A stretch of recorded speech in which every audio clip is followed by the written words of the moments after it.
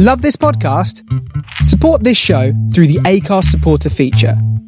It's up to you how much you give, and there's no regular commitment. Just hit the link in the show description to support now.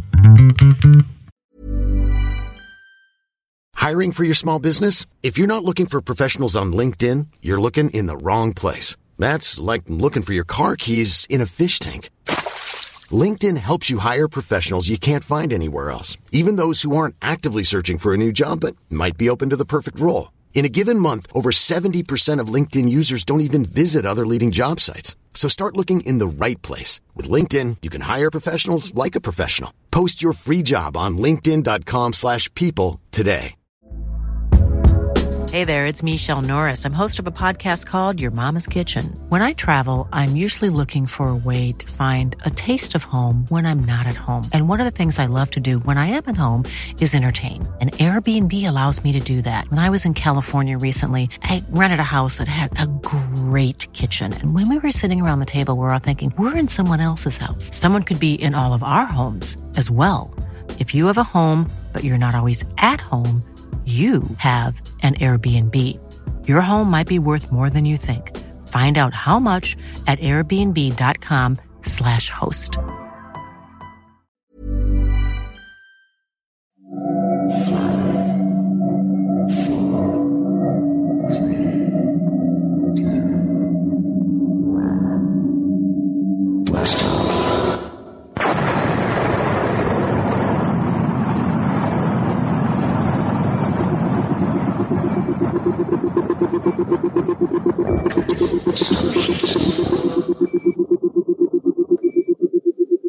This is the Starship Sofa. Everybody, welcome, hello and welcome to Oral Delights, show number 123. I am your host, Tony C. Smith.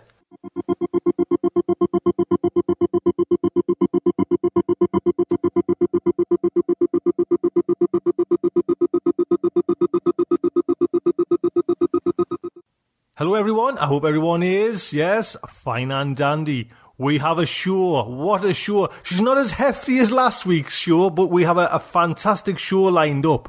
And again, I just want to, some people came to that show and last week's show, it was 3 hours long. Do you know what I mean? And that is some awesome show. So honestly, hats off and apologise if anyone was a little bit, took up all their little iPod room there with that show.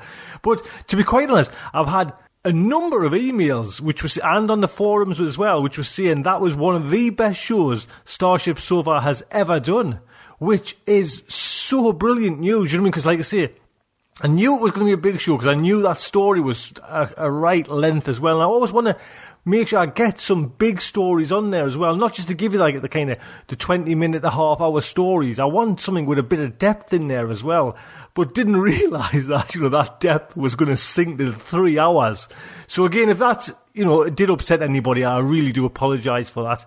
But I'm quite happy with the feedback I've had because, it seems that show in particular has been one of the highlights of Starship Sofa, and the artwork went down nicely, the stories, the narrations.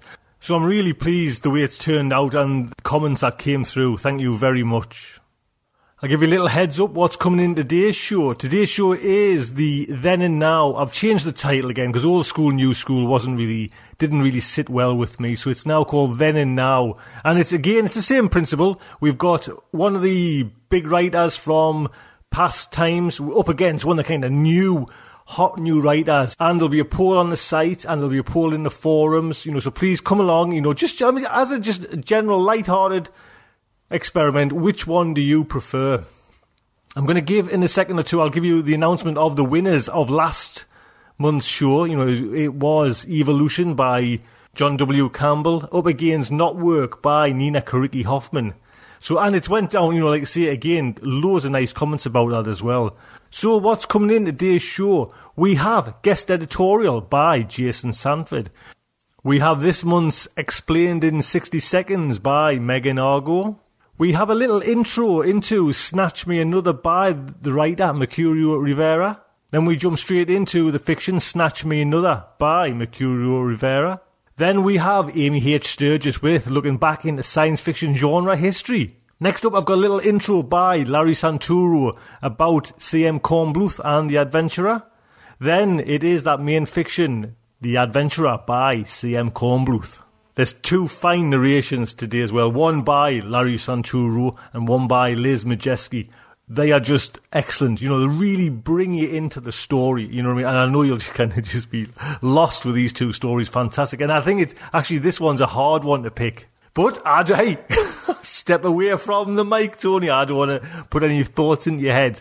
I'm going to give you now the results of last month's competition. Like I said there just in the intro, Nina Caricki Hoffman with her Not Work up against the legend, which is John W. Campbell Jr. with his Evolution. And the winner was Nina Caricki Hoffman. 62% voted for Nina's story, up against 37% for John W. Campbell. So the legend that is John W. Campbell did not come nowhere near to Nina Caricki Hoffman. You know, two great stories, but Nina Caricki Hoffman's came out on top. Will that be the same this month? Who can tell? But like I say, please, you've got to kind of vote, you know what I mean? So that's the only way that we're going to know that. Please do vote again. Link on the front of the website. That John W. Campbell one and a Nina Caricki Hoffman poll, that one's closed now, it's finished. So all your votes now will be on this story, or these two stories. I hope you will come along and take part. Like I say, it's just for a bit fun, just to, you know, which one kind of stands up the test of time. Do the old ones stand up? Or do these young bucks, these new writers that are coming in, take all the glory?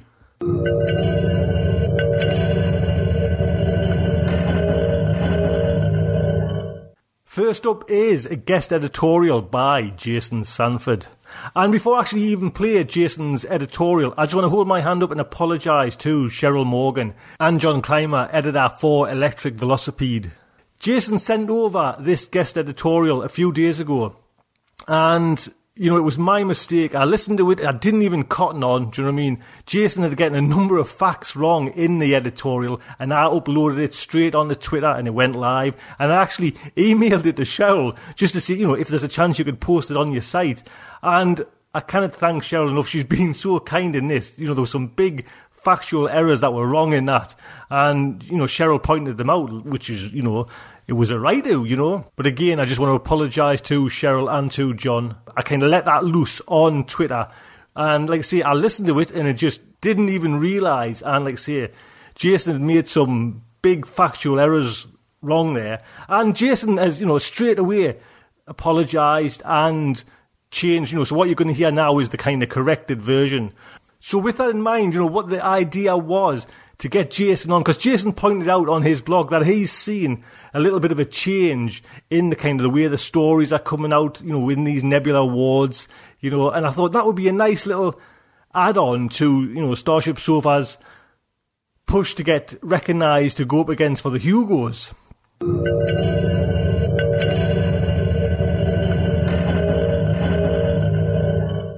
Jason Sanford here.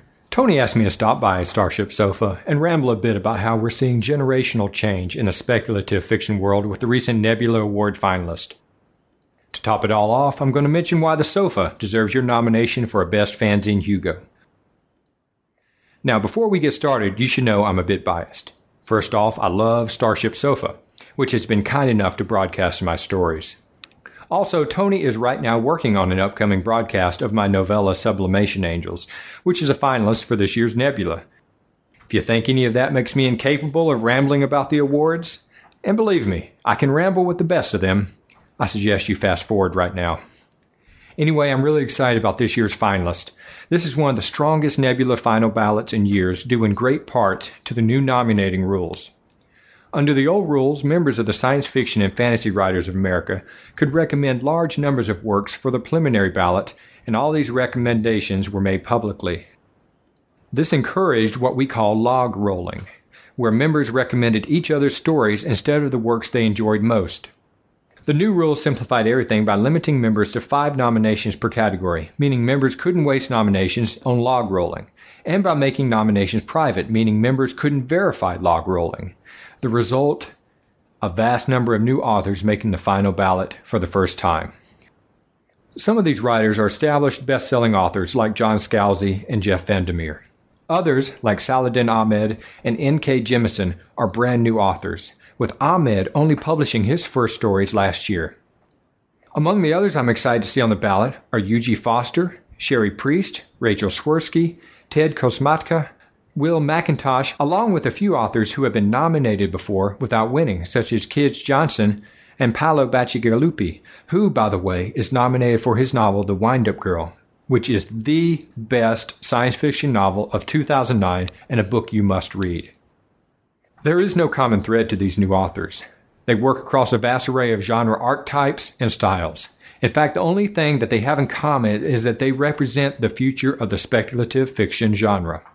These are the authors you will be reading in the coming decades.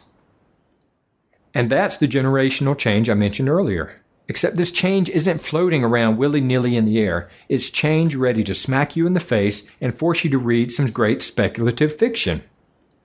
In many ways, this year's Nebula ballot is following in the footsteps of the Hugo Awards, which, being the more open of the two major speculative fiction awards, at least as with regards to how nominations are made, has in recent years recognized many of the writers now making the Nebula ballot. Which brings me to the last part of my ramblings, Starship Sofa and the Best Fanzine Hugo. There are many good reasons for nominating the Sofa, put forth by far better writers than myself, so I'm not going to rehash their arguments. However, I do want to respond to something I read the other day, a comment from a longtime science fiction fan on how Starship Sofa wasn't a true fanzine and so shouldn't be nominated. Let me tell you about fanzines. They are rather simple. Fanzines are publications produced by non-professionals out of a love for the speculative fiction genre.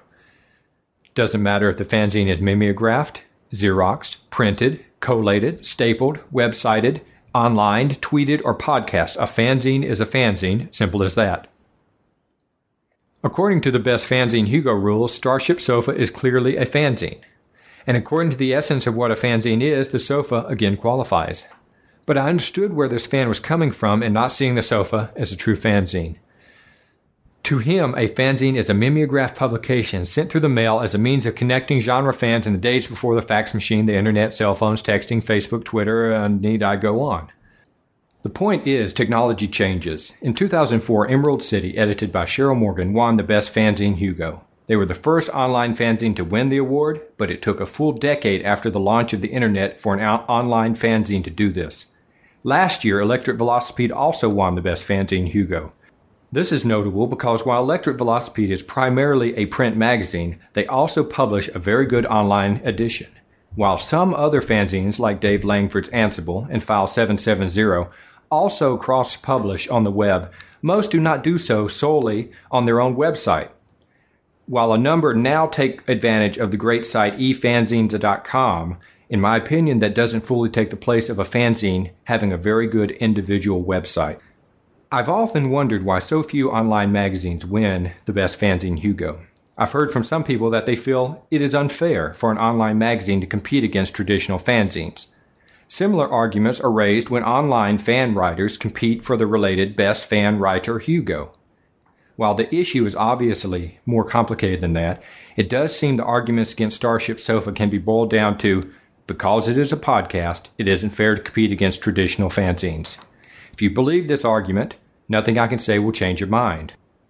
But do note that online is where today's fans meet and talk and share their love of speculative fiction. While I respect the fanzines of old, this is 2010, and the fanzines which are doing so much to build and support our genre are online magazines and podcasts like Starship Sofa.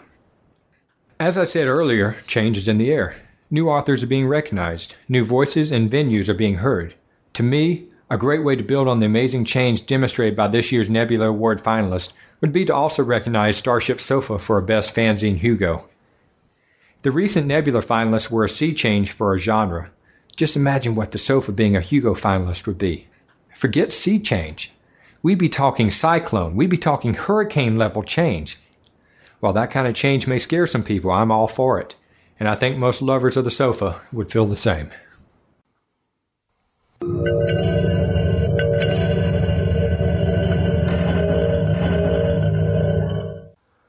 So next up we have Megan Argo with her fantastic Explained in 60 Seconds. Megan.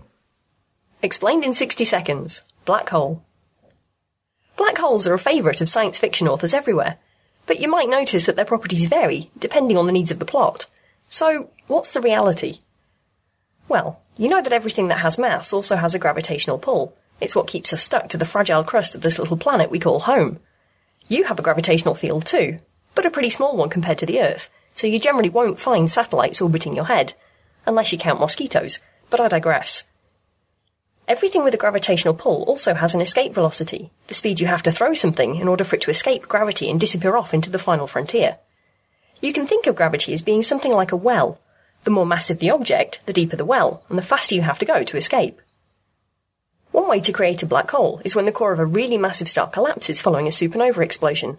If it collapses far enough, you end up with an object heavy enough that its escape velocity is so high that even light isn't fast enough to get out. And since light is the fastest thing in the known universe, if light can't get out, nothing else will either.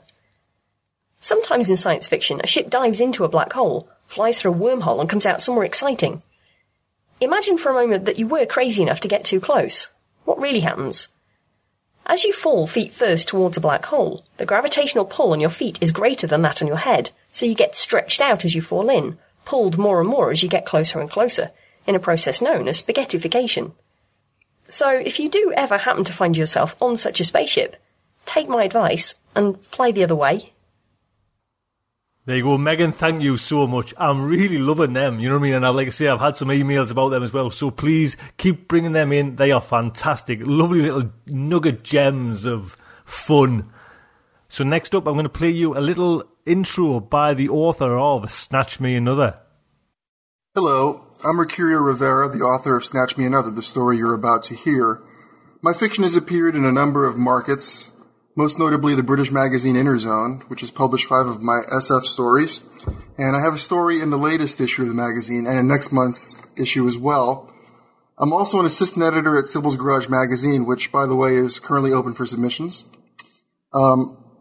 Snatch Me Another was inspired by an earlier story I had written entitled Dear Annabelles, which appeared in issue 1718 of Electric Velocipede.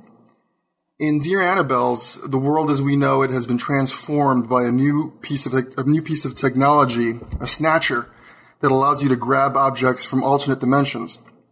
That story consisted of a series of very mundane, at least initially very mundane, letters to an advice column named Dear Annabelle. Each letter to this advice column told a very specific story about ordinary, everyday problems in a setting in which this snatching technology exists as a possible solution. Through these series of tiny snapshots, the reader gets a global view of this transformed world. When I finished Dear Annabelles, I was inspired to take one of those letters about a couple having problems with their child's birthday party and to expand it into a full-fledged short story. That story became Snatch Me Another. I am extremely lucky that I happen to be in part of an outstanding writers group, Altered Fluid, who saw the first draft of the story and gave me some terrific suggestions for improvements. Also, occasionally, we have guest editors who sit in on our meetings, and the week that I submitted a first draft of Snatch Me Another, we had one of the preeminent editors in our field, Ellen Datlow, sitting in. So I also benefited from her input as well on the story. Snatch Me Another first appeared at Abyss and Apex and was reprinted in Rich Horton's year-end anthology, Unplugged, the web's best science fiction fantasy stories download 2008 by Worm Publishing. The story received an honorable mention in Gardner Dozois' year's best science fiction anthology and also appeared on the Locus recommended list for 2008, finishing at number 25 in the short story category for all the stories published that year. It was also acknowledged on the Story South Million Writers list for 2008. I hope you enjoy it. Snatch Me Another by Mercurio de Rivera, read by Liz Mierzejewski. Lindy sat in her compact pickup truck, took a deep whiff of In Bliss, and tossed aside the spent plastic inhaler. She rested her forehead against the cold steering wheel. A blue-tinted circular portal the size of a manhole cover opened up over the passenger seat, and a thin, bare arm descended from it. She recognized the limb's freckled, pale skin, the small scar on the inner wrist. It was her own arm. It groped blindly until it grabbed the inhaler, then retracted. The portal disc closed with a pop. "Ah, take it," Lindy muttered. "It's empty anyway." She stared at the front door of her red brick colonial. The buzz started to kick in, and calmness fell over her like a warm shawl. She left the truck door open and staggered down the gravel path and up the porch stairs. Lindy jammed her hand into the pocket of her jeans, fumbling for the house key. As she stood on the welcome mat, she heard the television blasting, frenetic munchkins singing "Follow the Yellow Brick Road," and the white noise of chattering children. She stabbed at the keyhole and missed 3 times, but the door swung open. "Mommy!" Tommy said. He wore a bright blue birthday hat over his patch of curly red hair. "Look what I got!" He held up 2 identical G.I. Joe dolls. For a second, Lindy felt nothing but pure love. But then the glow faded to a muted sadness. "That's nice, dear," she mumbled. Go play with your friends." She stepped around him through the throng of shouting 6-year-olds beyond the swinging door that led from the shag-carpeted living room to the bright kitchen. She leaned against the Formica counter to regain her balance. Christina sat at the table, scooping strawberry ice cream onto white paper plates. She paused, blew a dangling strand of brown hair out of her eyes, and glanced at Lindy warily. "Nice of you to show up," Christina said. "Tommy's been asking for you." How did she slip back into the role of house mom without missing a goddamn beat? Lindy thought. How could it be so easy for her? "Are you okay?" Christina asked. "Just peachy." We need some more plates. Could you snatch me some?" Christina grabbed a dirty paper dish with a curly-cued "Happy Birthday" emblazoned on it, tore off a clean edge, and handed her the slip of cardboard. Lindy took long, deep breaths. "Are you sure you're okay?" Christina said. She snorted her assent. "Why wouldn't I be? It's a party. Let's wear our hats and sing Happy Birthday until our throats hurt. And let's not forget to pin the tail on the goddamn donkey." Christina looked away and continued scooping ice cream out of the frosty carton. Clutching the sliver of cardboard, Lindy lurched through the doorway that led from the kitchen into the garage. The snatcher sat next to the washing machine. Wide-mouthed and waist-high, it resembled a barrel with a glistening silver coating. If it didn't weigh so much, if it weren't so sturdy, she would have kicked the goddamn thing on its side and taken an axe to it. But what difference would it have made? Over the past 6 months, the black market had exploded. With a single phone call to Senecal, Christina could have it replaced within 24 hours. Lindy lifted the heavy metal lid and leaned in, placing the piece of the paper plate, the honing sample, at the bottom of the snatcher. She placed the cover back on and rotated a red dial on the device's side. Then she heard the familiar rumbling and whooshing deep inside it, like distant thunder and violent wind gusts, the sound of dimensional walls crumbling. Lindy lifted the cover. The snatcher's maw released a thick blue mist.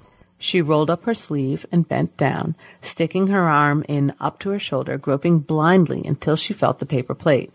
She pulled out a whole white plate with the same orange-lettered Happy Birthday on it. Placing and removing the lid over and over, she continued reaching in and snatching out one after the other. Cake crumbs coated one plate, so she let it fall back through the base of the snatcher.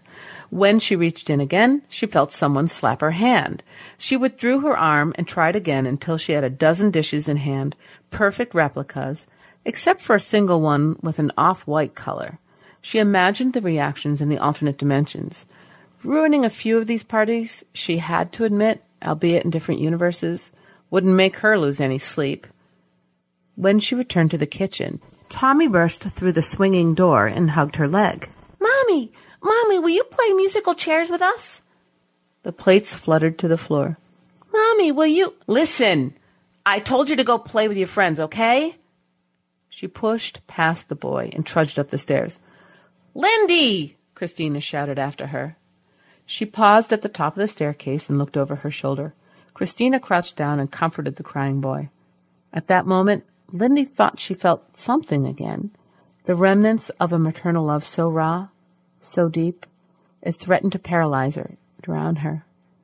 She reached into her jacket pocket for another inhaler and slammed the bedroom door behind her. 1 week earlier, on a chilly September morning, Lindy had leaned against a tree at the summit of a grassy hill, while Father DeMichael delivered a prayer over the white oak casket, which lay wrapped in red roses and white tulips. Across from her, on the other side of the casket, Christina stood between her mother and a second Father DeMichael, who held her hand and bowed his head. No one could distinguish the original Joseph E. DeMichael, the one who had counseled Christina all her life, from the one pulled over from another reality. Lindy shivered. She'd heard rumors of people crossing over, but she'd never seen these variants before. A dozen colleagues from the car shop where Lindy worked surrounded them. Half stared at the casket, while the other half raised their eyebrows and whispered to each other, gawking at the two Father DeMichaels. Lindy turned her attention to Christina. During their intimate moments together, Lindy always playfully referred to Christina's simple girl-next-door looks as domestic sexiness. But on this day, Christina's blank, bloodshot eyes peered out from behind her tangled and unwashed hair. Until that moment, Lindy hadn't noticed her pallid face had a too thoughtful expression, a look with just a slight hint of madness. At home, she'd remained mute and blank-faced on the prescribed inhalers they were both taking, sleepwalking through her daily routines. A blue circular portal appeared in midair over the coffin, and a long, bare arm reached down and plucked away a white tulip. Everyone pretended it hadn't happened. The Father DeMichael presiding over the service cleared his throat and continued with the prayer. Lindy gazed up at two enormous looming thunderclouds that seemed identical, with just a slit of blue sky separating them. Both appeared thick and dark gray. She focused, trying to detect a difference in the cloud's size or shape or respective shades of gray, with no success as they converged. A light drizzle began to fall. Umbrellas sprouted up around her. She continued looking skyward, enjoying the feel of the cold rain on her face. After the last of the children left the party and Christina came to bed, Lindy went into the bathroom and inhaled more in bliss. She tried to maintain her equilibrium as she wobbled back to the bed. Christina lay there with the pillow propped up against her back, her reading glasses on the edge of her nose, rifling through the newspaper. "Did you kiss Tommy good night?" Lindy didn't reply. She pulled back the covers on her side of the bed and lay down. After a few minutes, Christina spoke again. "Did you read today's Dear Annabelle column? Apparently someone stole a tiny fragment of Van Gogh's Starry Night." She placed the open newspaper on her lap. "There are now over 1,000 originals, and the prices are plummeting with each new one that's retrieved." "And what did Dear Annabelle have to say about this?" "To relax, that we're living in a brand new world and have to learn to redefine our moral boundaries." Lindy grunted. "Should I call Senecal and order a Starry Night? We can have it delivered first thing in the morning." "I suppose it's irrelevant that Senecal is an illegal dealer, or that the Snatcher is illegal, or that every damn thing we pull out of the Snatcher is illegal." I think the painting would look fabulous in the living room, centered over the sofa, don't you? Ever since we got the Snatcher, nothing seems to matter anymore. Senecal won't take the money anymore, by the way. They want unique items they can use as honing samples. "Are you even listening?" Lindy asked. Christina sighed and pushed her reading glasses up the bridge of her nose. "Look, there's no point fighting it. Legal or not, everyone has one by now. Even cops have their own snatchers." "We don't need a snatched painting. There are sometimes slight differences. Imperceptible, usually. Doesn't it bother you that in 1,000 alternate universes, Van Gogh's original Starry Night is now missing?" "Why do you have to think about these things?" Christina frowned.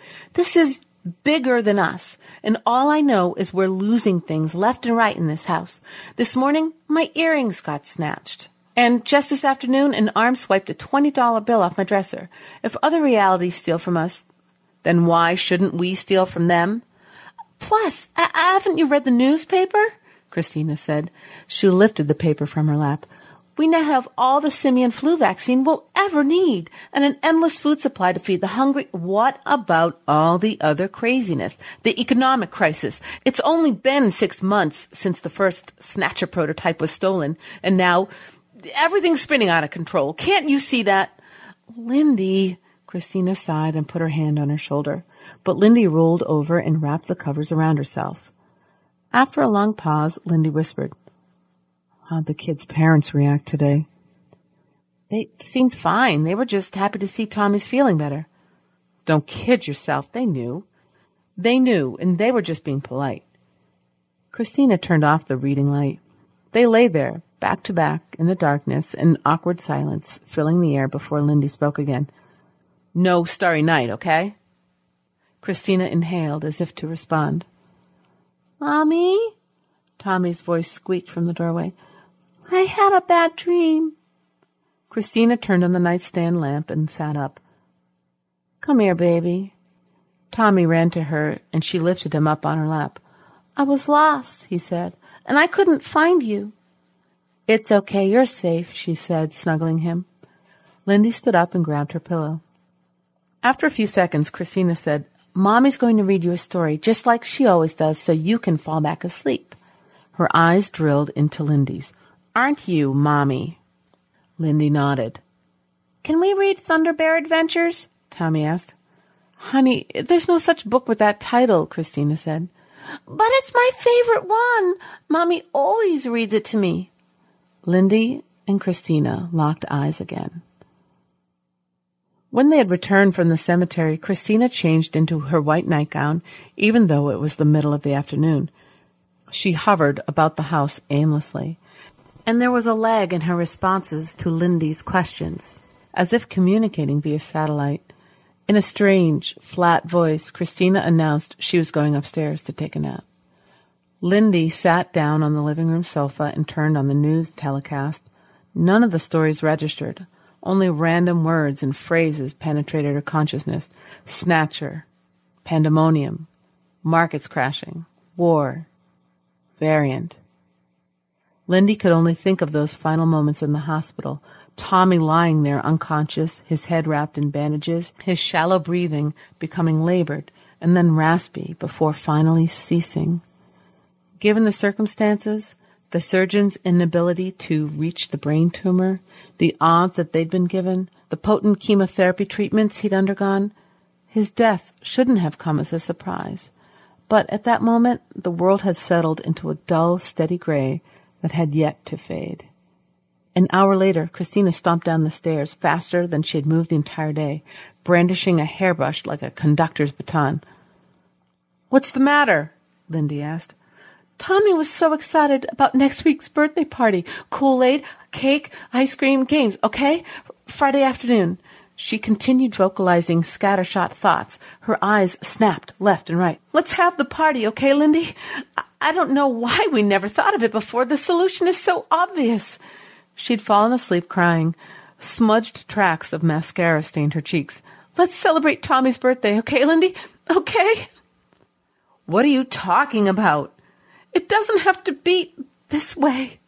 She waved her hands in the air. "Honey, he's gone." Lindy swept Christina's hair back from her forehead. "But he doesn't have to be." She pulled a patch of Tommy's red hair from the brush and held it between her thumb and index finger. "Don't say it," Lindy said. "Don't even think about it." She put her hands on Christina's shoulders and looked her in the eye. "Listen to me. We'll get past this. I promise." Christina pushed her hands away and turned around, looking out the window. "I'm not getting past anything. We're bringing him back." As her determination set in, her shaky voice sounded more coherent. "Don't you think others have done this? The obituary column gets shorter every day." She spun around and faced her again. "For his birthday, Lindy, so we can throw him the party he wanted." Black rivulets began to run down her cheeks again. "What kind of parents are we? We can save him, Lindy. We can save him. How can we not?" She choked on the final word and sobbed into her hands. "It wouldn't be our Tommy," she replied. Although Lindy had steeled herself during Tommy's illness and the burial, she found her lower lip quivering. "And we couldn't do that to another child's parents. With their snatcher, they could snatch themselves another Tommy. He's dead. That's it." Christina's face grew stern, and she paused for a long while before speaking again. Then All at once, her grave expression melted. "I'm sorry, Lindy." She sighed and collapsed on the living room couch. "It's just so hard." Lindy sat down next to her. "I understand." "I know you're right," Christina said. "I know we'll find a way to get past this." She wiped at the corner of her eyes with the sleeve of her flannel nightgown. Lindy patted her thigh. "Do you want anything?" Christina asked. She stood up and headed toward the swinging door to the kitchen. Lindy shook her head and stared at the framed picture on the coffee table of the three of them in Maui, she and Christina and Tommy, all in their bathing suits, sporting yellow leis and broad smiles. Tommy wore Lindy's sunglasses. She felt like an overstretched rubber band. A minute ago she'd been on the verge of tears, but now she found herself smiling. A blue disc materialized in midair, and a tanned arm with blood-red fingernails snaked out of it. It snatched the framed photograph and retreated back into the portal. "God damn it, not that picture," Lindy thought. If she just had another second to react, she would have stabbed the goddamn hand with a fork. A shriek cut through the silence. Lindy leapt up from the couch and ran into the kitchen. The door to the garage was wide open. No, she hadn't. Lindy thought she didn't. Lindy ran to the garage and was confronted with the sight of Christina leaning over the snatcher. She had pulled Tommy halfway out. His skin was blue-white, and he wore the navy blue suit in which they had buried him. He was unmistakably dead. Christina continued to wail. "Let go!" Lindy grabbed her arms. "Let him go!" Christina released her grip, and the cadaver dropped, disappearing into the ethereal blue mist that wafted out of the snatcher. Her hands shaking, Christina placed the metal lid back on the snatcher, and then removed it again. Lindy tried to pull her away from the device, but Christina surprised her with a shove that sent her sprawling to the floor. Christina reached into the snatcher and soon had another variant of Tommy in her grasp, which she tugged upwards. Before long, she cradled another corpse, this one more decomposed than the first, but still outfitted in the same navy blue suit, and let out a high-pitched screech. "For God's sake, stop it!" Lindy said. Christina dropped the body back into the snatcher and turned the red dial on the side all the way to the right. On her third attempt, she leaned in and pulled out a red-faced Tommy clad in polka-dotted pajamas. "What's happening?" he screamed, slapping at her arms. Christina laughed and kissed his cheeks and hugged him tight. Tommy began to cry. "It's okay, baby. Your mommies are here." Christina rocked him in her arms in an exaggerated motion. Lindy moved toward them and grabbed the boy around the waist, prying him from Christina's embrace. "What are you doing?" Christina said. Lindy carried him back over the mouth of the snatcher and tried to jam him back in. The boy wailed and splayed his legs, his feet catching on the sides of the snatcher. "Mommy!" he sobbed. He wrapped his arms around Lindy's neck. "Mommy!" She stopped struggling. "Tommy," Lindy said. She hugged him back. "Shh, shh, it's okay. It's okay." As Lindy led him back to his room for the bedtime story, Tommy stopped to put on a stray birthday hat, then diverted them to the bathroom. He insisted on brushing his teeth again before going back to sleep, a classic stalling tactic for sure. But she saw no real harm in it. She held Tommy from behind while he perched on a stool and brushed his teeth. Peering into the bathroom mirror, she took the toothbrush out of his left hand and moved it to his right hand. "Why can't we read Thunder Bears?" He drooled toothpaste into the sink when he spoke. "We'll read it another night," she lied. "Just pick another book." He shifted the toothbrush back into his left hand and continued brushing. "Use your other hand, honey. It will be easier." But when Lindy tried to remove the toothbrush from his left hand again, he pulled away and continued brushing. "No, Mommy." Lindy focused on the smooth, effortless movements as Tommy brushed up and down with his left hand.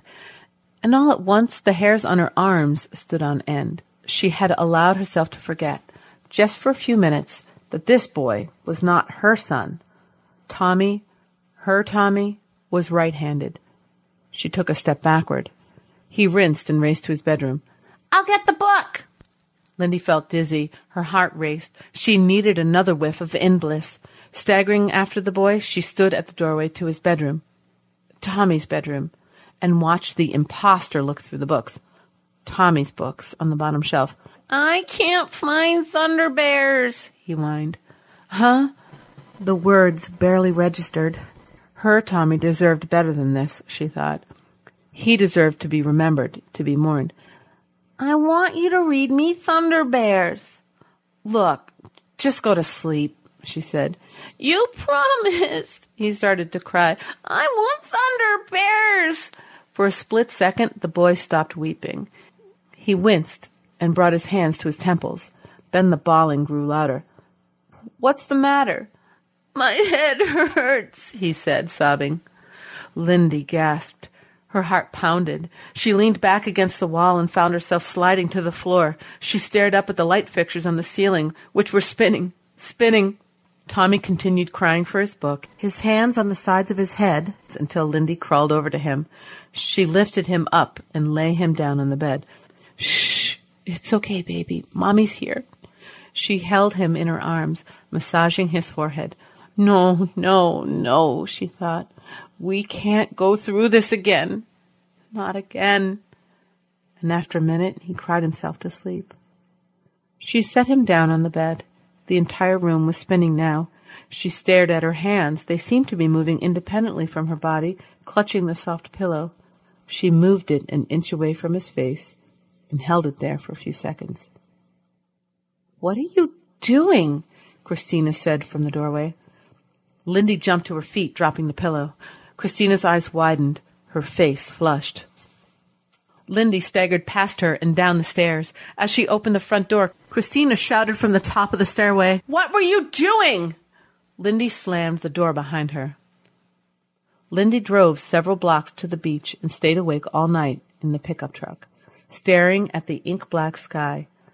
Not a single star was visible behind the dark thundercloud cover. The rhythmic swoosh of the distant waves reminded her of Tommy's final raspy breaths at the hospital. She blinked and the sky suddenly grayed.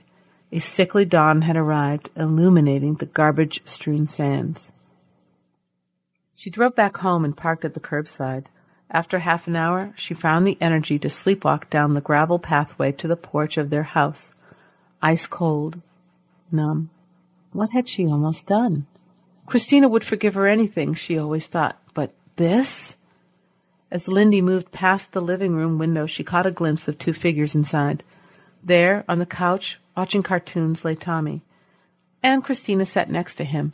Van Gogh's Starry Night hung on the wall behind them. And all at once a tremendous wave of relief washed over her, as if yesterday had been nothing more than a drug-induced nightmare, and today she'd been slapped awake to a brand-new, shiny reality. Maybe Christina felt the same way. Maybe they could both find a way to get past this. This time, she thought the doctors would catch the tumor early. This time, he'd be okay. She'd be a good mother to him. Lindy now knew she'd somehow find a way to adjust to accept the new Tommy as her own. Dear Annabelle was right. They lived in a different world now. As she walked toward the front door, Lindy got a full view of the living room. Her heart froze. A third person, a woman, sat next to Christina, thigh against thigh, laughing along with them. The woman got up and walked behind the couch and tickled Tommy from behind, catching him off guard. As Tommy squealed, Christina also shrieked with laughter. The woman was Lindy. Lindy stepped back from the window and staggered down the walkway. She tripped and fell to her knees, crawling to the pickup truck. There she fumbled for the inhaler in the glove compartment and took a hit. The sky, the world, was spinning, and as a quietude gradually enveloped her, she imagined an outstretched arm appearing in midair, white and smooth and smelling of Christina's perfume, reaching down to take her hand and pull her up through a patch of cobalt blue sky to a different place. A place where she belonged. She took another deep whiff.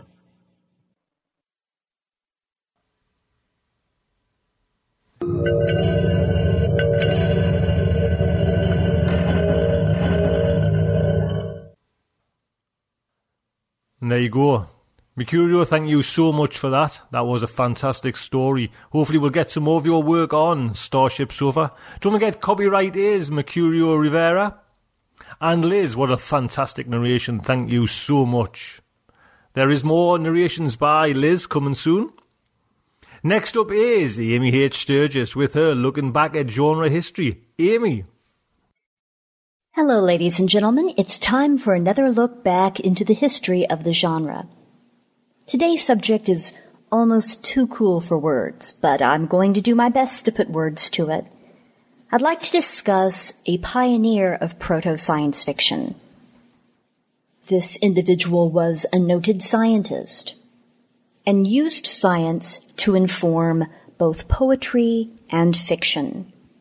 So, a scientist, a poet, and a novelist, a triple threat, impressive even today.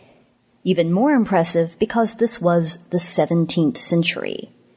And even more impressive because this individual was a woman.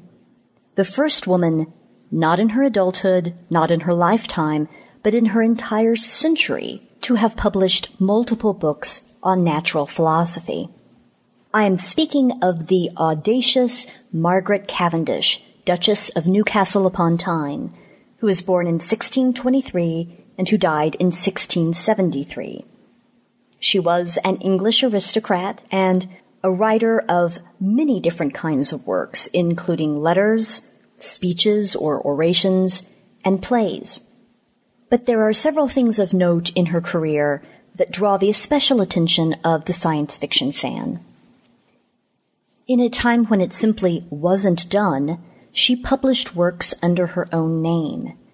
And in a time when women definitely were not allowed into meetings of the British Royal Philosophical Society, she was invited and given membership because of the strength of her scientific works. She was deeply influenced by the classic Stoic philosophers, and her works led her to rub elbows with and trade ideas with philosophers of her day such as Robert Boyle, René Descartes, and Thomas Hobbes.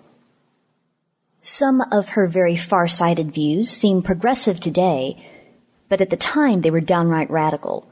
For example, she wrote that the wit of men and of women were identical, and the only difference between the two was the difference in the availability of education. In other words, men weren't naturally smarter than women, but they were more learned because they had the opportunity to pursue education where women did not. And so she championed women's rights and could be considered an early feminist.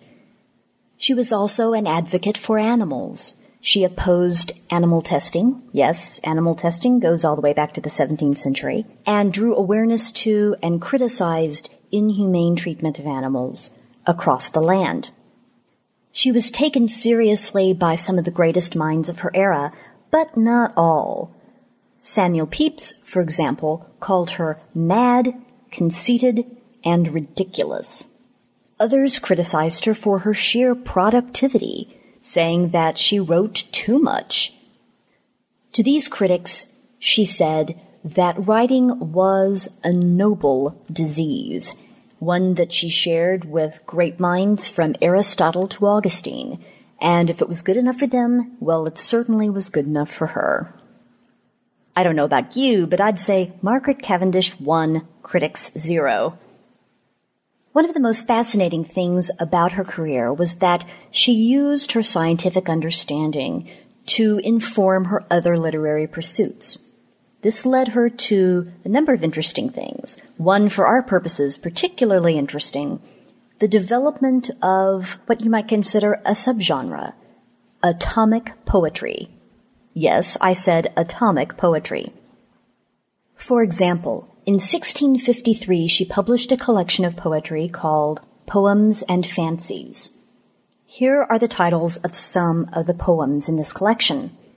To Natural Philosophers, A World Made by Atoms, The Weight of Atoms, What Atoms Make Flame, and Of the Subtlety of Motion.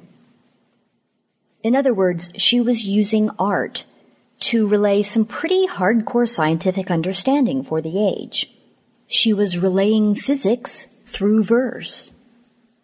Here are two of my favorite poems from this collection. Again, this is 1653. The first is called The Infinities of Matter. If all the world were a confused heap, what was beyond? For this world is not great. We find it limit hath, and bound, and like a ball in compass is made round. And if that matter with which the world's made be infinite, then more worlds may be said, then infinities of worlds, may we agree, as well as infinities of matter, be. The second is my favorite, and it's called If Infinite Worlds, Infinite Centers. If infinities of worlds, they must be placed at such a distance as between lies waste.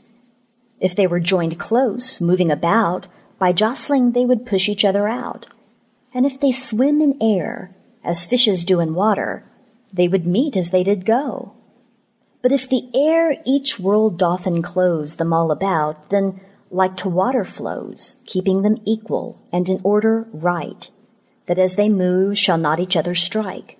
Or, like to water wheels by water turned, so air round about those worlds do run, and by that motion they do turn about, no further than that motion's strength runs out. Like to a bowl, which will no further go, but runs according as that strength do throw. Thus, like as bowls, the worlds do turn and run, but still the jack and center is the sun. That's astronomical poetry, 17th century style, before astronomical poetry was cool. If you're interested in the atomic poems of Margaret Cavendish, you can find them online in digital form from the Emory Women Writers Resource Project at womenwriters.library.org. A lot can happen in 3 years, like a chatbot may be your new best friend. But what won't change? Needing health insurance. United Healthcare Tri-Term Medical Plans, underwritten by Golden Rule Insurance Company, offer flexible, budget-friendly coverage that lasts nearly 3 years in some states. Learn more at UH1.com. Hiring for your small business? If you're not looking for professionals on LinkedIn, you're looking in the wrong place. That's like looking for your car keys in a fish tank. LinkedIn helps you hire professionals you can't find anywhere else, even those who aren't actively searching for a new job but might be open to the perfect role. In a given month, over 70% of LinkedIn users don't even visit other leading job sites. So start looking in the right place. With LinkedIn, you can hire professionals like a professional. Post your free job on linkedin.com/people today. Wow. Nice. Yeah. What you're hearing are the sounds of people everywhere putting on Bombas socks, underwear, and T-shirts made from absurdly soft materials that feel like plush clouds.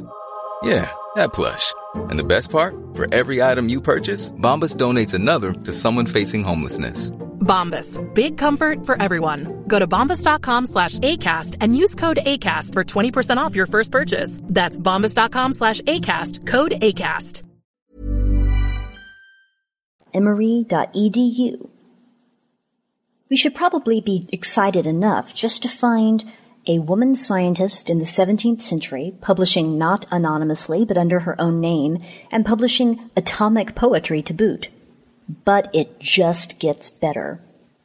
In 1666, Margaret Cavendish published Observations upon Experimental Philosophy. But she included, as an appendix, an entire novel. And it was a novel of proto-science fiction.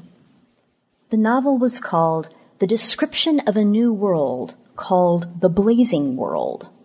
And later, in 1668, The Blazing World was published in its own right as a standalone novel. In this story, a young woman is blown pretty much to the end of the earth, where she finds another planet adjacent to the earth, sort of sitting on top of it, as one pearl would sit nestled next to another on a necklace. This young woman was pretty much Margaret Cavendish's ideal woman, a no-nonsense heroine with a strong scientific background. On this other world, she discovers these bear-like creatures that are also quite like humans. They're shaped like bears, but they walk upright like humans and use their paws as hands. On one level, she uses these characters to suggest that, hey, animals are people too. On another, she uses these human-like but not human creatures to discuss all kinds of scientific theories, from molecular structure to the nature of light. The protagonist learns the bear people's language, and she spends a tremendous amount of time studying their culture, their political system, and most importantly, their scientific knowledge. She interrogates their scientists and then instructs them when it becomes clear that much of her own scientific understanding is superior to theirs. Cavendish uses this imaginative setting then to explore all sorts of social and political and philosophical topics as the young heroine considers the Bear People and their world. But there's also a fair degree of wish fulfillment going on, because this young lady, when she's proven to be really a fantastic scientist above everything else, is made Empress of the Bear People. And it's interesting to see they make her Empress not because she's beautiful, not because she's skilled in all of the womanly arts of the time, but because she really is a kick-ass scientist, and they know it. And it gets even more interesting. At some point, this young lady, now Empress, decides that her story is really fascinating, and she needs someone to write it down. But who? She thinks of the great minds of the time, men like Descartes and Hobbes. Men, I should point out, that Margaret Cavendish knew personally. But she decides that none of them would work as her secretary because, quote, they're so self-conceited they would scorn to be the scribes to a woman. So Cavendish works in a little dig, a personal dig, at the chauvinism of her contemporaries. So, again, this fictional heroine says, who can write my story? And she comes up with, you guessed it, Margaret Cavendish herself. The author writes herself as a character right into the story. The character, Margaret Cavendish, becomes a dear friend of the Empress, and together they have a deep friendship and they go about exploring worlds. Again, a kind of wish fulfillment, because in real life, Margaret Cavendish did not have such a female patron and did not have such fantastic adventures anywhere but in her mind. And of course, in real life, she didn't have talking bear people either. The novel is very much worth reading for its spectacular, fantastic exploration of this remarkable world, for its very clever incorporation of science and scientific theory, and for the insights it gives into Cavendish's own time and the political and social and cultural realities that she faced.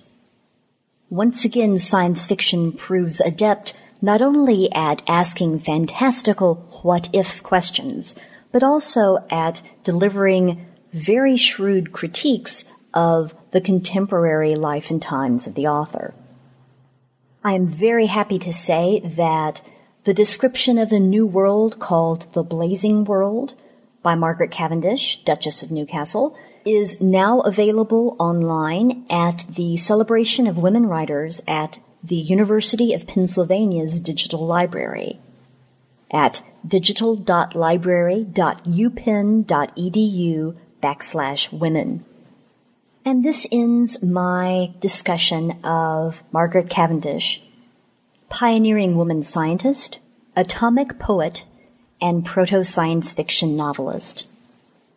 The next time on Starship Sofa that you hear a great work of science fiction poetry, or a story with biting social critique and visionary implementation of science, just remember this is a tradition that goes all the way back to the 17th century. And the artists are walking through doors that were opened by individuals like Margaret Cavendish. I look forward to talking to you again soon with another look back at genre history. Thank you.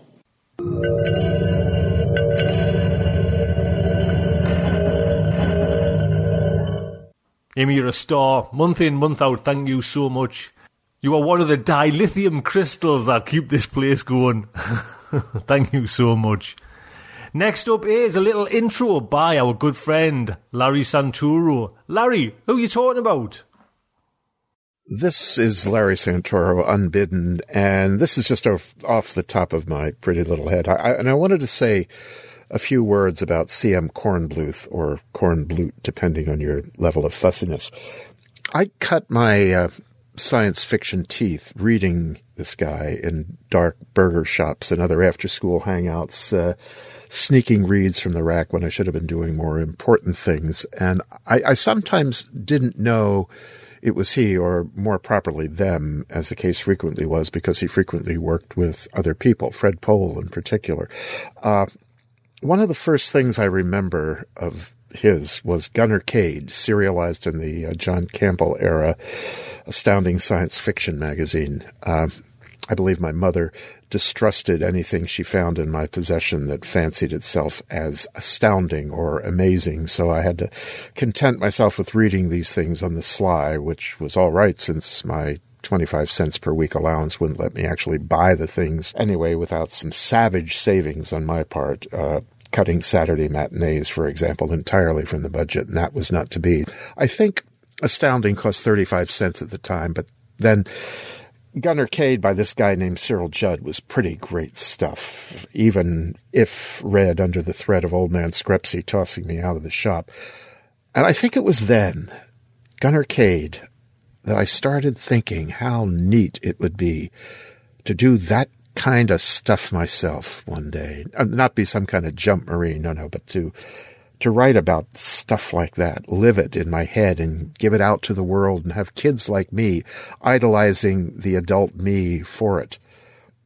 It wasn't until later that I found out that Cyril Judd was really C.M. Kornbluth and Cripes, Judith Merrill, a girl writing that military comrade barrack singing stuff and jumping out of spaceships and into battle. Anyway, it wasn't until later that I found that Cade wasn't all that serious a book, for a book it did become eventually, and which I eventually added to the permanent collection, which, excepting for some tragic losses owing to going off to college and having my mother clear out the junk, and my later getting a divorce and having my ex-wife clear out the junk, has continued to this day. But Kornbluth was, alas, suddenly dead.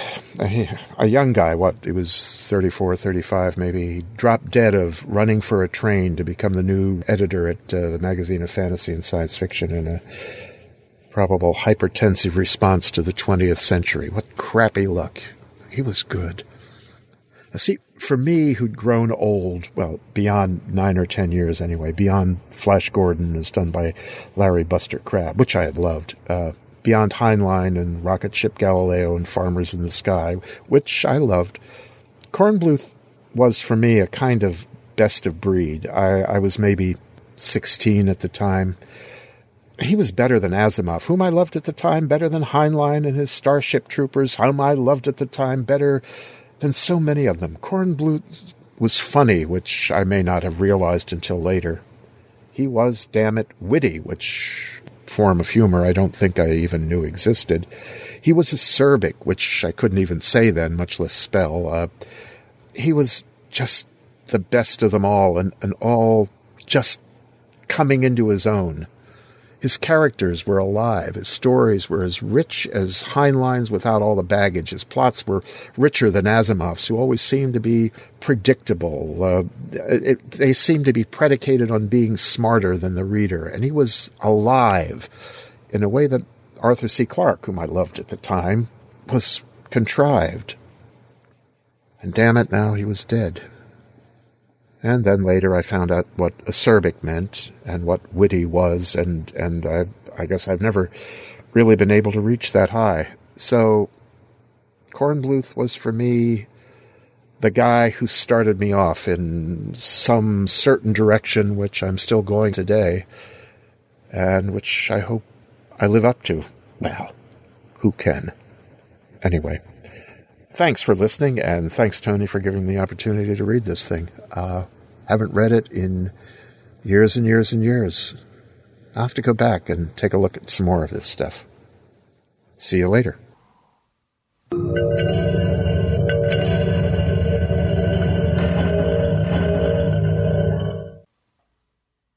The Adventurer by C.M. Kornbluth, read by Lawrence Santoro. President Folsom the 24th said petulantly to his Secretary of the Treasury, Blow me to hell, Bannister, if I understood a single word of that. Why can't I buy the Nicolaides collection? Don't start with the rediscount and the Series W business again. Just tell me why. The Secretary of the Treasury said, with an air of apprehension and a thread-like feeling across his throat, "Well, it boils down to no money, Mr. President." The President was too engrossed in thoughts of the marvelous collection to fly into a rage. It is such a bargain," he said mournfully. "An archaic Henry Moore figure, really too big to finger, but I'm no cultural snob, oh, thank God. 15 early Morrisons. I cannot begin to tell you what else." He looked hopefully at the Secretary of Public Opinion. "Mightn't I seize it for the public good or something?" The Secretary of Public Opinion shook his head. His pose was gruffly professional. "Not a chance, Mr. President. We'd never get away with it. The art lovers would scream to high heaven." "I suppose so." "Why isn't there any money?" He had swiveled dangerously on the Secretary of the Treasury again. "Well, sir, purchase of the new Series W bond has largely lagged badly because potential buyers have been attracted to... Stop it, just stop it. You know, I can't make head nor tail out of that stuff now. Just where is the money going?" The director of the budget said cautiously, "Mr. President, during the biennium just ending, the Department of Defense accounted for 78% of expenditures. The Secretary of Defense growled, "Now, just wait a minute, Felder." "We were voted," the President interrupted, raging weakly. "Oh, you rascals! My father would have known what to do with you, but don't think I can't handle it. Don't think you can hoodwink me." He punched a button ferociously. His silly face was contorted with rage, and there was a certain tension in all the faces around the cabinet table. Panels slid down abruptly in the walls, revealing grim-faced Secret Service men. Each cabinet officer was covered by at least 2 automatic rifles. "Take that traitor away," the President yelled. His finger pointed at the Secretary of Defense, who slumped over the table, sobbing. 2 Secret Service men half carried him from the room. President Folsom, the 24th, leaned back, thrusting out his lower lip.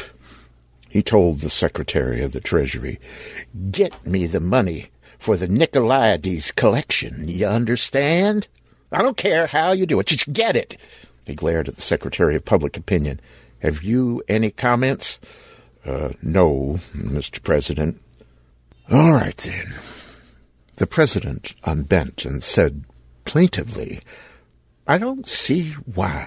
You can't all be more reasonable. I'm a very reasonable man. I don't see why I can't have a few pleasures along with all my responsibilities. Really, I don't. And I'm sensitive. I don't like these scenes. Very well, that's all. That's all. Cabinet meeting. Adjourned."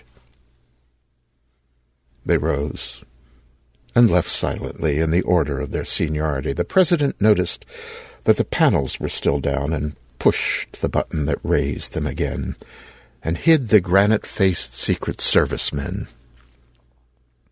He took out of his pocket a late Morrison fingering piece and turned it over in his hand, a smile of relaxation and bliss spreading over his face. Such amusing textual contrast, such unexpected variations on the classic sequences. The Cabinet, less the Secretary of Defense, was holding a rump meeting in an untapped corner of the White House gymnasium. "God," the Secretary of State said, white-faced, "poor old Willie." The professionally gruff Secretary of Public Opinion said, "Yeah, we should murder the bastard. I don't care what happens." Up, the Director of Budget said dryly, "Well, we all know what would happen. President Folsom 25 would take office, and no, We got to keep plugging as before. Nothing short of the invincible can topple the Republic. Well, what about a war? The Secretary of Commerce demanded fiercely. We got no proof that our program will work. What about a war? State said wearily, not while there is a balance of power, my dear man. The Io Callisto question proved that the Republic and the Soviet fell all over themselves trying to patch things up as soon as it seemed there'd be real shooting. Folsom 24 and His Excellency Premier Yersinsky know at least that much. The Secretary of the Treasury said, what would y'all think of, say, Steiner for defense? The director of the budget was astonished. Would he take it? Treasury cleared his throat. As a matter of fact, I've asked him to stop by right about now. He hurled a medicine ball into the budgetary gut. Said the director. You bastard. Yeah, Steiner'd be perfect. He runs standards like a watch. He treacherously fired the medicine ball at the Secretary of Raw Materials, who blandly caught it and slammed it back. Here he comes, said the Secretary of Raw Materials. Steiner, come and sweat some oleo off. Steiner ambled over, a squat man in his 50s, and said, I don't mind if I do. Where's Willie? State said, the president unmasked him. As a traitor, he probably has been executed by now. Steiner looked grim. Grimmer yet when the Secretary of the Treasury said deadpan, we want to propose you for defense. Yeah, well, I'm happy in standards, Steiner said. Safer, too. Man's father took an interest in science, but the man never comes round. Things are very quiet. Why don't you invite Winch from the National Art Commission? It wouldn't be much of a change or the worse for him. No brains, the Secretary of Raw Materials said briefly. Heads up! Steiner caught the ball and slugged it back at him. Well, what good are brains? He asked quietly. Close the ranks, gentlemen, State said. These long shots are too hard on my arms. Close the ranks. The ranks closed, and the cabinet told Steiner what good were brains. He ended by accepting. The moon is all Republic. Mars is all Soviet. Titan is all Republic. Ganymede is all Soviet. But Io and Callisto, by the Treaty of Greenwich, are half and half Republic and Soviet. Down the main street of the principal settlement on Io runs an invisible line. One side of the line, the principal settlement is known as New Pittsburgh. On the other side, it is known as Nizhny Magnitorsky. Into a miner's home in New Pittsburgh one day, an 8-year-old boy named Grayson staggered, bleeding from the head. His eyes were swollen, almost shut. His father lurched to his feet, knocking over a bottle. He looked stupidly at the bottle. He set it upright, too late to save much of the alcohol, then stared fixedly at the boy. See what you made me do, you little bastard! He growled and fetched the boy a clout on his bleeding head that sent him spinning against the wall of the hut. The boy got up slowly and silently. There seemed to be something wrong with his left arm. He glowered at his father. He said nothing. Fighting again, the father said in a would-be fierce voice. His eyes fell under the peculiar fire in the boy's stare. You damn fool. A woman came in from the kitchen. She was tall and thin. In a flat voice, she said to the man, "Get out of here." The man hiccuped and said, "You brat, you spilled my bottle. You give me $1. In the same flat voice, "I have to buy food." "I said, give me $1. The man slapped her face. It did not change, and wrenched a small purse from the string that suspended it around her neck. The boy suddenly was a demon, flying at his father with fists and teeth that lasted only a second, or maybe 2. The father kicked him into a corner where he lay, still glaring wordlessly and dry-eyed. The mother had not moved. Her husband's hand-mark was still red on her face when he hulked out, clutching the money bag. Mrs. Grayson at last crouched in the corner with her 8-year-old boy. "Little Tommy," she said softly, "my little Tommy." Did you cross the line again? He was blubbering in her arms, hysterically, as she caressed him. At least he was able to say, I didn't cross the line, Mom. Not this time. I was in school. They said our name was really Krasinski. God damn him. The boy shrieked, God damn him. They said his grandfather was named Krasinski, and he moved over the line and changed his name to Grayson. God damn him. Doing that to us. Now, darling, his mother said, caressing. Oh, darling. His trembling began to ebb. She said, now, let's get out the spools, Tommy. You mustn't fall behind in school. You owe that to me. Don't you, darling? Yes, Mom, he said. He threw his spindly arms around her and kissed her. Get out the spools. We'll show him. I mean, them. President Folsom the 24th lay on his deathbed, feeling no pain, mostly because his personal physician had pumped him full of morphine. Dr. Barnes sat by the bed, holding the presidential wrist and waiting, occasionally nodding off and recovering with a belligerent stare around the room. The 4 wire servicemen didn't care whether he fell asleep or not. They were worriedly discussing the nature and habits of the president's firstborn, who would shortly succeed to the highest office in the Republic. There's a firebrand, they tell me, the AP man said unhappily.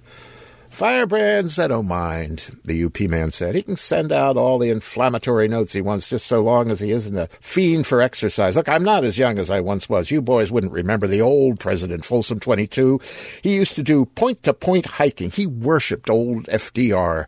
The INS man said, lowering his voice. Then he was worshipping the wrong Roosevelt. Teddy was the athlete. Dr. Barnes started, dropped the presidential wrist, held a mirror to the mouth for a moment. Gentlemen, he said, the president is dead. Okay, the AP man said. Let's go, boys. I'll send in the flash. UP, you go cover the College of Electors. INS, get on to the president-elect. Trib, collect some interviews and background. The door opened. A colonel of infantry was standing there, breathing hard, with an automatic rifle at port. Is he dead? He asked. Yes, the AP man said. If you let me pass. Nobody leaves the room, the colonel said grimly. I represent General Slocum, acting president of the Republic. The College of Electors is now acting to ratify. A burst of gunfire caught the colonel in the back. He spun, he fell. With a single hoarse cry, more gunfire sounded through the White House. The Secret Service man ducked his head through the door. President's dead. You boys, stay put. We'll have this thing cleaned up in an hour. He vanished. The doctor sputtered his alarm, and the newsman ignored him with professional poise. The AP man asked, Now, who's Slocum? Defense Command? INS said, I remember him. He's 3 stars. He headed up the Tactical Airborne Force out in Kansas 4 or 5 years ago. I think he was retired since then. A phosphorus grenade crashed through the window and exploded with a globe of yellow flame the size of a basketball. Dense clouds of phosphorus pentoxide gushed from it. The sprinkler system switched on, drenching the room. Come on, hacked the AP man, and they scrambled from the room and slammed the door. The doctor's coat was burning in 2 or 3 places. He was retching feebly on the corridor floor. They tore off his coat, flung it back into the room. The UP man, swearing horribly, dug a sizzling bit of phosphorus from the back of his hand with a penknife and collapsed sweating when it was out. The INS man passed him a flask, and he gurgled down 1/2 pint of liquor. Who flang that brick? He asked faintly. Nobody, the AP man said gloomily. That is the hell of it, guys. None of this is happening. Just the way Taft, the Pretender, never happened in 03. Just the way the Pentagon Mutiny never happened in 67. 68, the UP man said faintly. It didn't happen in 68, not 67. The AP man smashed a fist into the palm of his hand and swore, God damn it. Someday I'd like to... He broke off and was bitterly silent. The UP man must have been a little dislocated with shock and quite drunk to talk the way he did. Me too, he said. Like to tell the story. Maybe it was 67, not 68. I am not sure now. Can't write it down so the details get lost. And then after a while, it didn't happen at all. Revolution would be a good deal, but it takes people to make revolution. People! With eyes and ears and memories, we make things not happen. We make people not see, not hear. He slumped back against the corridor wall, nursing his burned hand. The others were watching him, very scared. Then the AP man caught sight of the Secretary of Defense striding down the corridor, flanked by Secret Service men. "Mr. Steiner," he called, "what's the picture?" Steiner stopped, breathing heavily, and said, "Well, Slocum's barricaded in the Oval Study. They don't want to smash it in. He's about the only one left. There were only 50 or so. The acting president's taken charge at the study. You want to come along?" They did, and even hauled the UP man after them. The acting president, who would be President Folsom the 25th, as soon as the Electoral College got around to it, had his father's face, the petulant lip, the soft jowl, and a hard, young body. He also had an auto rifle ready to fire from the hip. Most of the cabinet was present. When the Secretary of Defense arrived, he turned on him. "Steiner," he said nastily, "can you explain why there should be a rebellion against the Republic in your department?" "Mr. President," Steiner said, "Slocum was retired on my recommendation 2 years ago. It seems to me that my responsibility ended there, and security should have taken over." The President-elect's finger left the trigger of the auto rifle, and his lip drew in a little. Yeah, "quite so," he said curtly, turned to the door. "Slocum!" he shouted. "Come out of there. We can use the gas if we want." The door opened unexpectedly, and a tired-looking man with 3 stars on each shoulder stood there barehanded. All right, he said drearily. "I was fool enough to think something could be done about the regime, but you fat-faced imbeciles you're going on and on and on." The stutter of the auto rifle cut him off. The President-elect's knuckles were white as he clutched the piece's forearm in grip. The torrent of slugs continued to hack and plow the general's body until the magazine was empty. "Burn that," he said curtly, turning his back on it. "Dr. Barnes, come here. I want to know about my father's passing." The doctor, hoarse and red-eyed from the whiff of phosphorus smoke, spoke with him. The UP man had sagged drunkenly into a chair, but the other newsmen noted that Dr. Barnes glanced at them as he spoke in a confidential murmur. "Thank you, Doctor," the President-elect said at last decisively. He gestured to a Secret Service man. "Take those traitors away." They went numbly. The Secretary of State cleared his throat. "Mr. President," he said, "I take this opportunity to submit the resignations of myself and fellow cabinet members according to custom." "That's all right," the President-elect said. "May as well stay on. I intend to run things myself anyway." He hefted the auto rifle. "You," he said to the Secretary of Public Opinion, "you have some work to do. Have the memory of my father's artistic preoccupations obliterated as soon as possible. I wish the Republic to assume a warlike posture." "Yes, what is it?" A trembling messenger said. Mr. President, I have the honor to inform you that the College of Electors has elected you President of the Republic, unanimously." Cadet fourth-classman Thomas Grayson lay on his bunk and sobbed in an agony of loneliness. The letter from his mother was crumpled in his hand. "Prouder than words can tell of your appointment to the Academy. Darling, I hardly knew my grandfather, but I know that you will serve as brilliantly as he did to the eternal credit of the Republic. You must be brave and strong for my sake." He would have given everything he had or ever could hope to have to be back with her and away from the bullying, sneering fellow cadets of the Corps. He kissed the letter and then hastily shoved it under his mattress as he heard footsteps. He popped to a brace, but it was only his roommate Ferguson. Ferguson was from Earth and rejoiced in the lighter lunar gravity, which was punishment to Grayson's Io-bred muscles. "Rest, mister," Ferguson grinned. Thought it was night inspection. Well, any minute now. "They're down the hall. Look, let me tighten your bunk or you'll be in trouble." Tightening the bunk, he pulled out the letter and said calvishly, "Who's she?" and he opened it. When the cadet officers reached the room, they found Ferguson on the floor, being strangled black in the face by spidery little Grayson. It took all three of them to pull him off. Ferguson went to the infirmary, and Grayson went to the commandant's office. The commandant glared at the cadet from under the most spectacular pair of eyebrows in the service. "Cadet Grayson," he said, "explain what occurred." "Sir, Cadet Ferguson began to read a letter from my mother without my permission, sir." "Well, that is not accepted by the Corps as grounds for Mahan. Do you have anything further to say?" "Sir, I lost my temper. All I thought of was that it was an act of disrespect to my mother and somehow to the Corps and the Republic, too, that Cadet Ferguson was dishonoring the Corps, sir." Bushwash, the commander thought. Snow job. And a crude one. He studied the youngster. He had never seen such a brace from an Io-bred fourth-classman. It must be torture to muscles not yet toughened up to even lunar gravity. 5 minutes more and the boy would have to give way. Serve him right for showing off. He studied Grayson's folder. It was too early to tell about academic work, but the fourth-classman was a bear, or a fool, for extra duty. He'd gone out for a half-dozen teams and applied for membership in the exacting math club and writing club. The commandant glanced up. Grayson was still in his extreme brace. The commandant suddenly had the queer idea that Grayson could hold it until it killed him.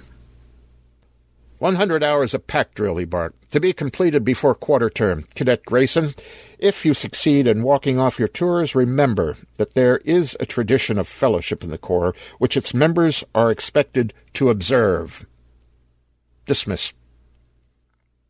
After Grayson's steel-sharp salute and exit, the commandant dug deeper into the folder.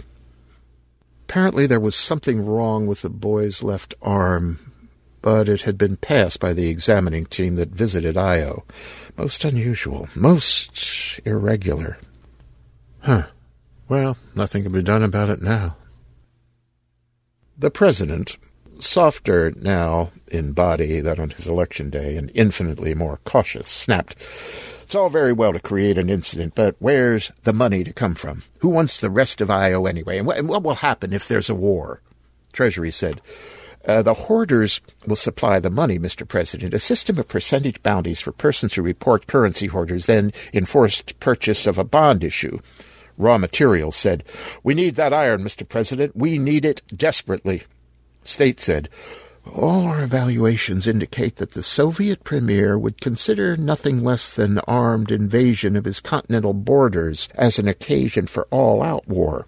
The Consumer Goods Party in the Soviet has gained immensely during the past 5 years, and of course, their armaments have suffered. Your shrewd directive to put the Republic in a warlike posture has borne fruit, Mr. President." President Folsom, 25, studied them narrowly. To him, the need for a border incident culminating in a forced purchase of Soviet Io did not seem as pressing as they thought, but they were, after all, specialists, and there was no conceivable way they could benefit from it personally. The only alternative was that they were offering their professional advice and that it would be best to heed it. Still, there was a vague, nagging something.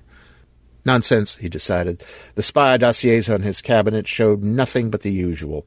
One had been blackmailed by an actress after an affair and railroaded her off the earth. Another had a habit of taking bribes to advance favorite sons in civil and military service, and so on. The Republic could not suffer at their hands, and the Republic and the dynasty were impregnable. He simply spied on everybody, including the spies, and ordered summary executions, often enough to show that you meant it, and kept the public ignorant, deaf, dumb, blind, ignorant. The spy system was simplicity itself. You had only to let things get tangled and confused as much as possible until nobody knew who was who. The executions were literally no problem, for guilt or innocence made no matter, and mind control, when there were 4 newspapers, 6 magazines, 3 radio and television stations, was a job for a handful of clerks.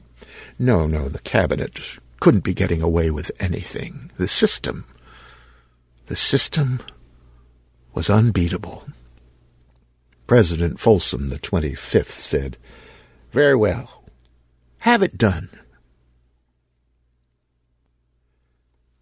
Mrs. Grayson, widow of New Pittsburgh, Io, disappeared one night. It was in all the papers and on all the broadcasts. Sometime later, she was found dragging herself back across the line between Nizhny Magnitotorsk and New Pittsburgh in sorry shape. She had a terrible tale to tell about what she had suffered at the hands and so forth of the Nizhny Magnitotorskniks. A diplomatic note from the Republic to the Soviet was answered by another note, which was answered by the dispatch of the Republic's First Fleet to Io, which was answered by the dispatch of the Soviets' First and Fifth Fleets to Io. The Republic's First Fleet blew up the customary deserted target. Hulk fulminated over a sneak sabotage attack and moved in its destroyers. Battle was joined. Ensign Thomas Grayson took over the command of his destroyer when its captain was killed on his bridge. An electrified crew saw the strange, brooding youngster perform prodigies of skill and courage and responded to them. In 1 week of desultory action, the battered destroyer had accounted for 7 Soviet destroyers and a cruiser. As soon as this had penetrated to the flagship, Grayson was decorated and given a flotilla. His weird magnetism extended to every officer and man aboard the 7 craft. They struck like phantoms, cutting out cruisers and battle wagons in wild, unorthodox actions that couldn't have succeeded, but did every time. Grayson was badly wounded twice, but his driving, nervous energy carried him through. He was decorated again, given the battle wagon of an ailing four-striper, and without orders he touched down on the Soviet side of Io, led out a landing party of Marines and Blue Jackets, cut through 2 regiments of Soviet infantry, and returned to his battle wagon with prisoners.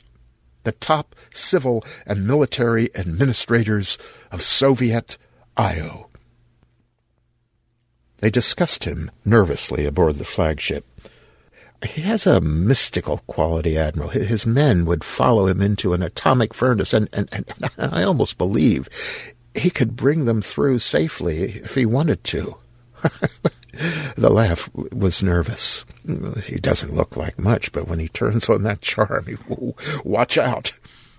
He's a winner. Now, I wonder what I mean by that. Well, I know what you mean. They turn up, ever so often. People who can't be stopped. People who have everything. Napoleons, Alexanders, Stalins, up from nowhere.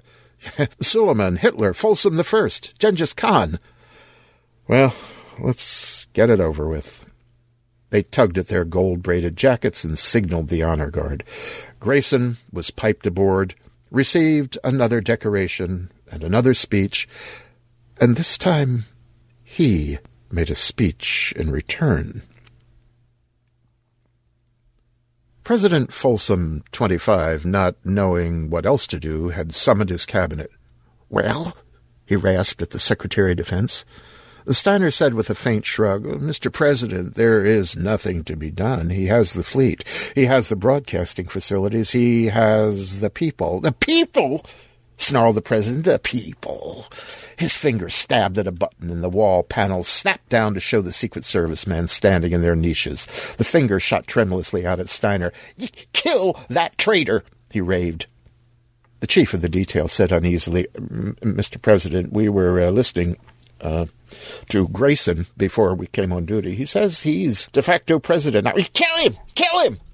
The chief went doggedly on, "And frankly, we liked what he had to say about the Republic, and he said citizens of the Republic shouldn't take orders from you, and he'd relieved you." The president fell back. Grayson walked in, wearing his plain ensign's uniform and smiling faintly. Admirals and four-stripers flanked him. Chief of the detail said, "Mr. Grayson, are you taking over?"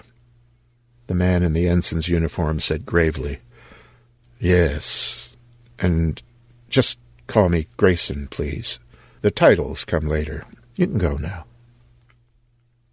The chief gave a pleased grin and collected his detail. The rather slight, youngish man who had something wrong with one arm was in charge, complete charge. Grayson said, "Mr. Folsom, you are relieved of the presidency. Captain, take him out and He finished with a whimsical shrug. The portly four-striper took Folsom by one arm. Like a drugged man, the deposed president let himself be led out. Grayson looked around the table. "Who are you, gentlemen?" They felt his magnetism, like the hum when you pass a power station. Steiner was the spokesman. "Grayson," he said soberly, "we were Folsom's cabinet. However, there is more that we have to tell you. Alone, if you will allow it." "Very well, gentlemen." Admirals and captains backed out, looking concerned. Steiner said, "Grayson, this story goes back many years. My predecessor, William Malvern, determined to overthrow the regime, holding that it was an affront to the human spirit. There have been many such attempts. All have broken up on the rocks of espionage, terrorism, and opinion control, the three weapons which the regime holds firmly in its hands. Malvern tried another approach than espionage versus espionage, terrorism versus terrorism, and opinion control versus opinion control. He determined to use the basic fact that certain men make history, that there are men born to be mold breakers. They are the Philips of Macedon, the Napoleons, Stalins, and Hitlers, the Suleimans, the adventurers. Again and again they flash across history, bringing down ancient empires, turning ordinary soldiers of the line into unkillable demons of battle, uprooting cultures, breathing a new life into moribund peoples. There are common denominators among all the adventurers. Intelligence, of course. Other things are more mysterious, but are always present. There are foreigners: Napoleon, the Corsican; Hitler, the Austrian; Stalin, the Georgian; Philip, the Macedonian. There is an Oedipus complex. Always there is physical deficiency: Napoleon's stature, Stalin's withered arm, and yours. Always there is minority disability, real or fancied. This is a shock to you, Grayson, but you must face it. You were manufactured. Malvern packed the cabinet with the slyest double-dealers he could find, and they went to work. 86 infants were planted in the outposts of the Republic in simulated family environments. Your mother was not your mother, but one of the most brilliant actresses ever to drop out of sight on Earth. Your intelligence heredity was so good that we couldn't turn you down for a lack of a physical deficiency. We withered your arm, I'm afraid, with gamma radiation. I hope you will forgive us. There was no other way. Of the 86, you are the one that worked. Somehow the combination for you was minutely different from all the other combinations genetically or environmentally, and it worked. That is all we were after. The mold has been broken. You know now what you are. Let come whatever chaos is to come. The dead hand of the past no longer lies on... Grayson went to the door and beckoned. Two captains came in. Steiner broke off his speech as Grayson said to them, "These men deny my godhood. Just take them out," and he finished with a whimsical shrug. "Yes, your divinity," the captains said, without a trace of humor in their voices.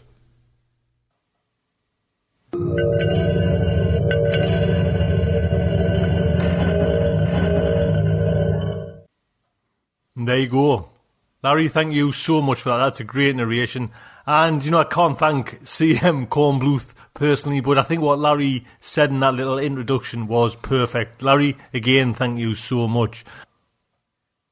So that is this week's show, and that is this month's Here and Now. I hope you enjoyed it. Do please come over and participate in and put the vote in, just to find out which one you do prefer. Is it CM Kornbluth or is it Mercurio Rivera? It would be nice to find out.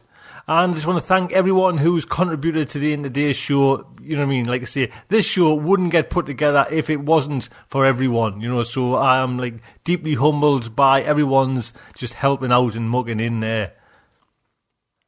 I'll give you a little heads up what's coming in next week's show. Next week's show is the Starship Sofa Interrogations. This is where I ask the 15 questions to a science fiction writer and we listen to their answers. The idea is, as I explained with the Lucius Shepard, 15 questions. I ain't going to change them 15 questions, and it's up to the science fiction writer to answer those questions however he or she would like.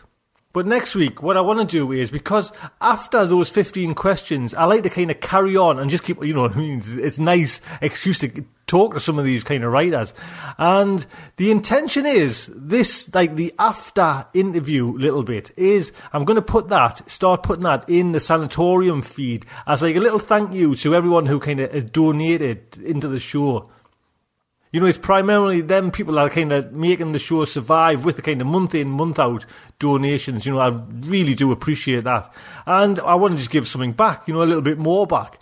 And my intention is to put these other parts of the interview in there. But what I want to do next week is play the full interview, you know, and I think it comes on for probably 45, 50 minutes. And it's with none other than science fiction legend that is Gene Wolfe. So I hope you kind of appreciate what, you know, I'm like I say, I'm going to give all this kind of interview away, but the idea is to kind of, the bit that, the afterwards talk is going to go in the sanatorium feed, and what I'm aiming for is to, you know, bring some more people into the kind of sanatorium shows, you know what I mean? It certainly helps out to know that, you know, that's the kind of bedrock that Starship Sofa survives on. So if you want to hear some more interviews, you know, I've got ones lined up. I've had some great interviews that have been done already and ready to go. Pat Carrigan, you know, and in the afterward talk, we talked about Heinlein and all sorts of stuff like that. You know, I've done Christine Catherine Rush. There's lots coming up on this Starship Sofa's interrogations, and I'm really quite proud of these questions, you know what I mean? I asked what the idea was. I asked everybody in the kind of science fiction community. I got a lot of questions back and put them down in those 15 questions. So do look out for the full interview next week with Gene Wolfe. Honestly, what a lovely time. Like I say, I've interviewed a few people there now, but, you know, the hairs on the back of my neck were standing up with this man. He is just fantastic. So look out for that coming next week. I would just like to say, good night from me.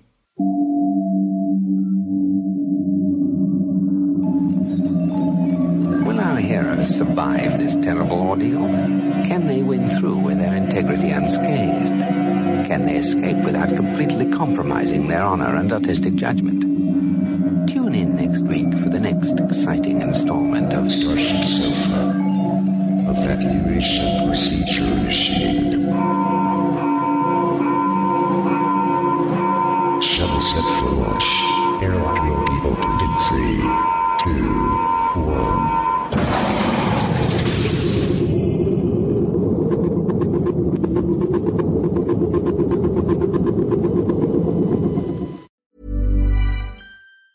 Hi, I'm Daniel, founder of Pretty Litter. Did you know cats tend to hide symptoms of sickness and pain? I learned this the hard way after losing my cat, Gingy. So I created Pretty Litter, a health monitoring litter that helps detect early signs of illness by changing colors, saving you money and potentially your cat's life. Pretty Litter is veterinarian developed, and it's the easiest way to keep tabs on your fur baby's health right at home. Go to prettylitter.com and use code ACAST for 20% off your first order and a free cat toy. Terms and conditions apply. See site for details. Hey, it's Paige DeSorbo from Giggly Squad. High quality fashion without the price tag. Say hello to Quince. I'm snagging high-end essentials like cozy cashmere sweaters, sleek leather jackets, fine jewelry, and so much more. With Quince being 50 to 80% less than similar brands. And they partner with factories that prioritize safe, ethical, and responsible manufacturing. I love that. Luxury quality within reach. Go to quince.com/style to get free shipping and 365-day returns on your next order. Quince.com/style.